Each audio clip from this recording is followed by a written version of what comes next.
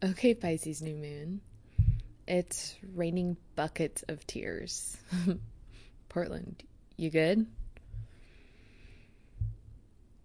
Okay, Pisces new moon.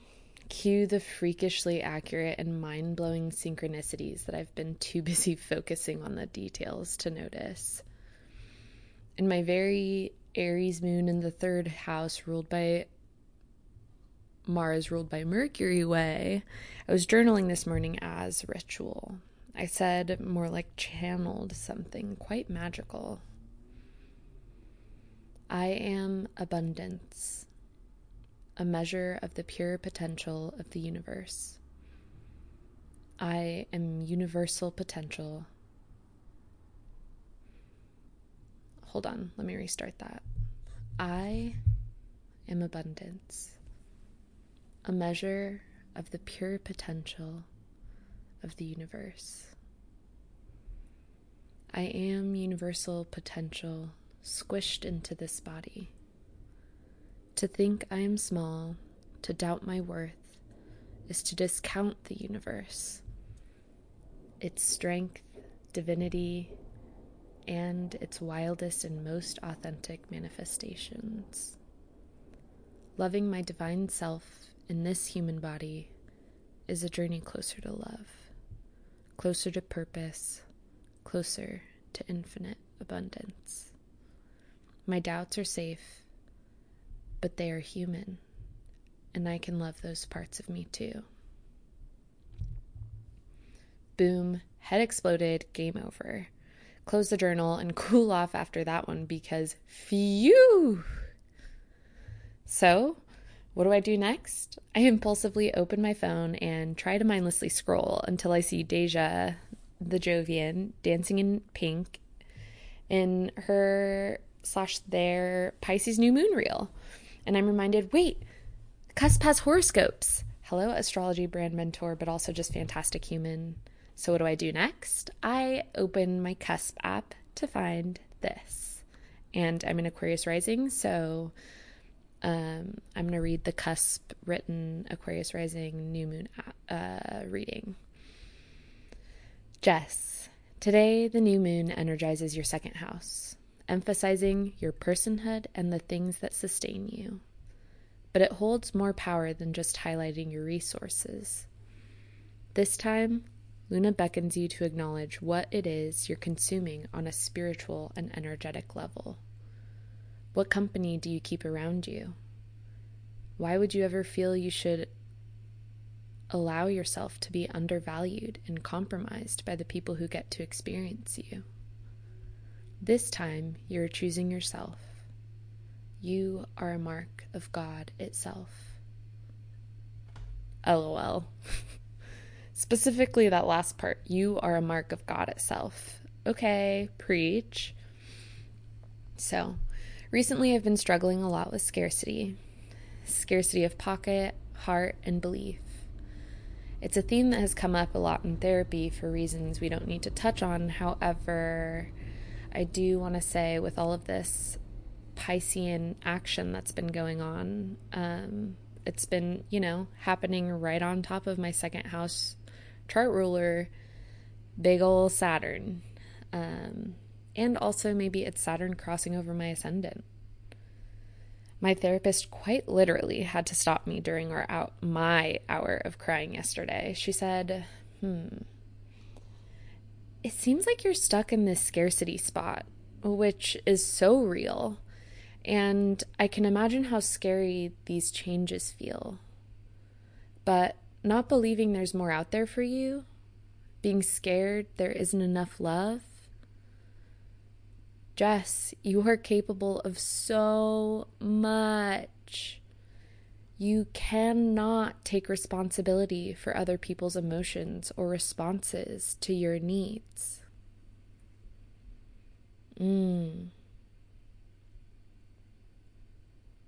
Yeah, that one needs a pause. And so the unfolding begins. Last night, I read the beautiful Tarot for Change that I re-picked up on a whim before hearing Kira and Kendra mention Jessica Dora on the astrology episode. So, as I get ready to enter a new phase of the stages of change model, thank you, Jessica, for giving me those words, all of my Saturn square sun fears about not being enough get kicked up. And in more plain terms, a lot of my fears around being seen and valued and like abandonment, rejection, core wounds get activated because I think if I change, I won't be loved. So I want to reference Dora's chapter on the star. This really felt like the cooling balm waters my Aquarius rising needed.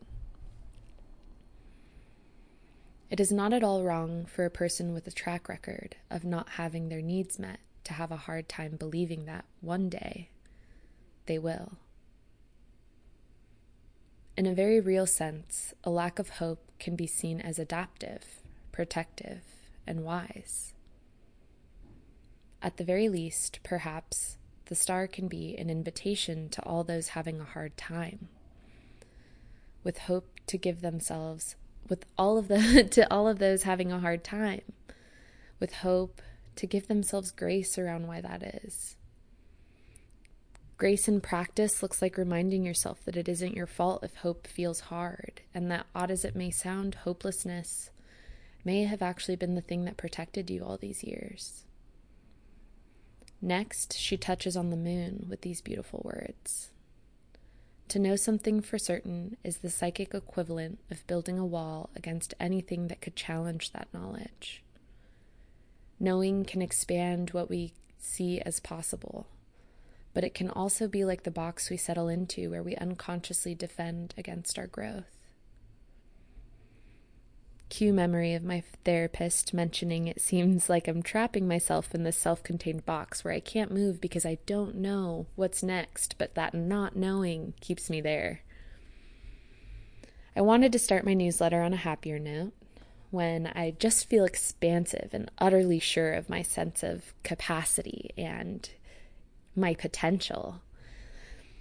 Instead, I'll start here, which I think is a breath of fresh air if we're being honest. Honesty. Walking your path is scary and complex. The not knowing feels threatening, especially to those delicate inner parts that trust you not to abandon them. Hope can feel challenging, but the weight lifts once you soften around it. And I do want to add a little amendment to this and say there's been a really potent shift around how we approach abundance and the reckless faith that a lot of us who don't have the privilege can't embody, and we feel wrong for not being able to quit everything and start our dream thing.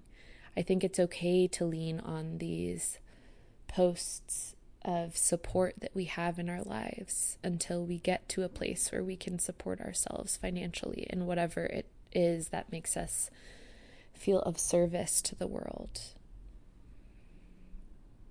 And I'll try to find the link to that post that I'm talking about. So, as I sit at my computer, unsure of what to say, I open my email and I see the start of Capitolia's newsletter, The Underworld, named after her first emo, Home in the Internet phase on AOL. I'm thinking about my AOL account now, Pink Juicy 13, because I loved pink and I wanted a juicy jacket like the cool girls so bad.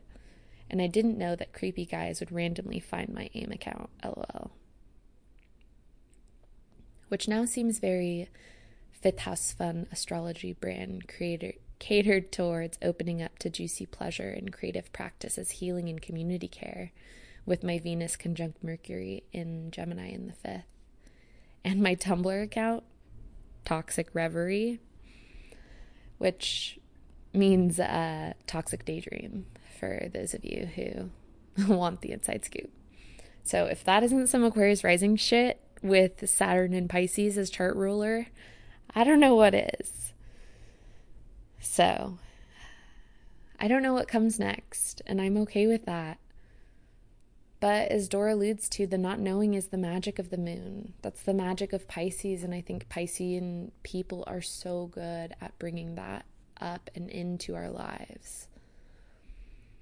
Pisces shows us this medicine with its boundlessness. To know is to restrict possibility within that knowing. Sometimes our mind can't possibly comprehend what comes next, and that's its own protection. If it knew, it might be too scared. It might revert back to that contractive state of like, oh no, I'm going to be exposed. And when I've been exposed in the past, that fucking hurt. So, Jupiter, the ruler of Pisces, traveling with this new moon, teaches us this repeatedly. We never truly know a thing. Because to honestly know it, we have to be comfortable knowing that knowledge changes. It morphs, shifts, flows. And I think that's so important to emphasize because Jupiter is in domicile in two mutable signs.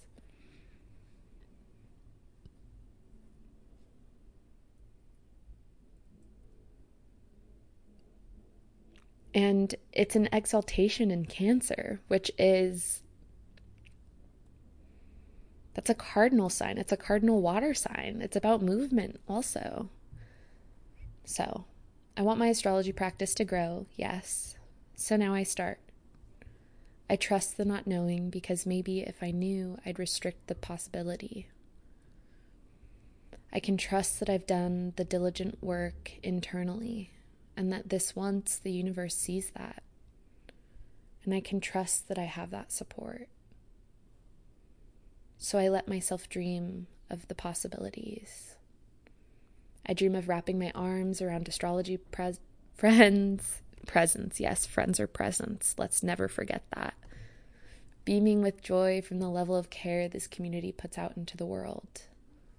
I dream of meeting with clients who are unsure of themselves and just want more internal access to delight.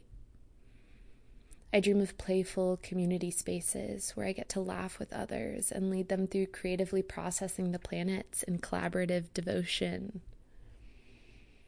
I dream of gifting free readings to women and queer people, especially single parents and young parent families. I dream of collaborating with geniuses on podcast episodes and learning from juicy conversations that drip with creative abundance. I dream of taking an infinite level of astrology courses because it's fucking fun. I dream of a future where I'm so embodied that I show my siblings through my life that any of their desires are possible. And I dream of a world where lousy shit doesn't happen. Everyone has their needs met and has access to healing, and if that's too much, then I dream of a world where we can hold each other in a network of care and support that is so expansive, it makes me cry. Until next time, thank you. Thank you, thank you, thank you. I love you. I hope you have a beautiful new moon experience. Bye-bye.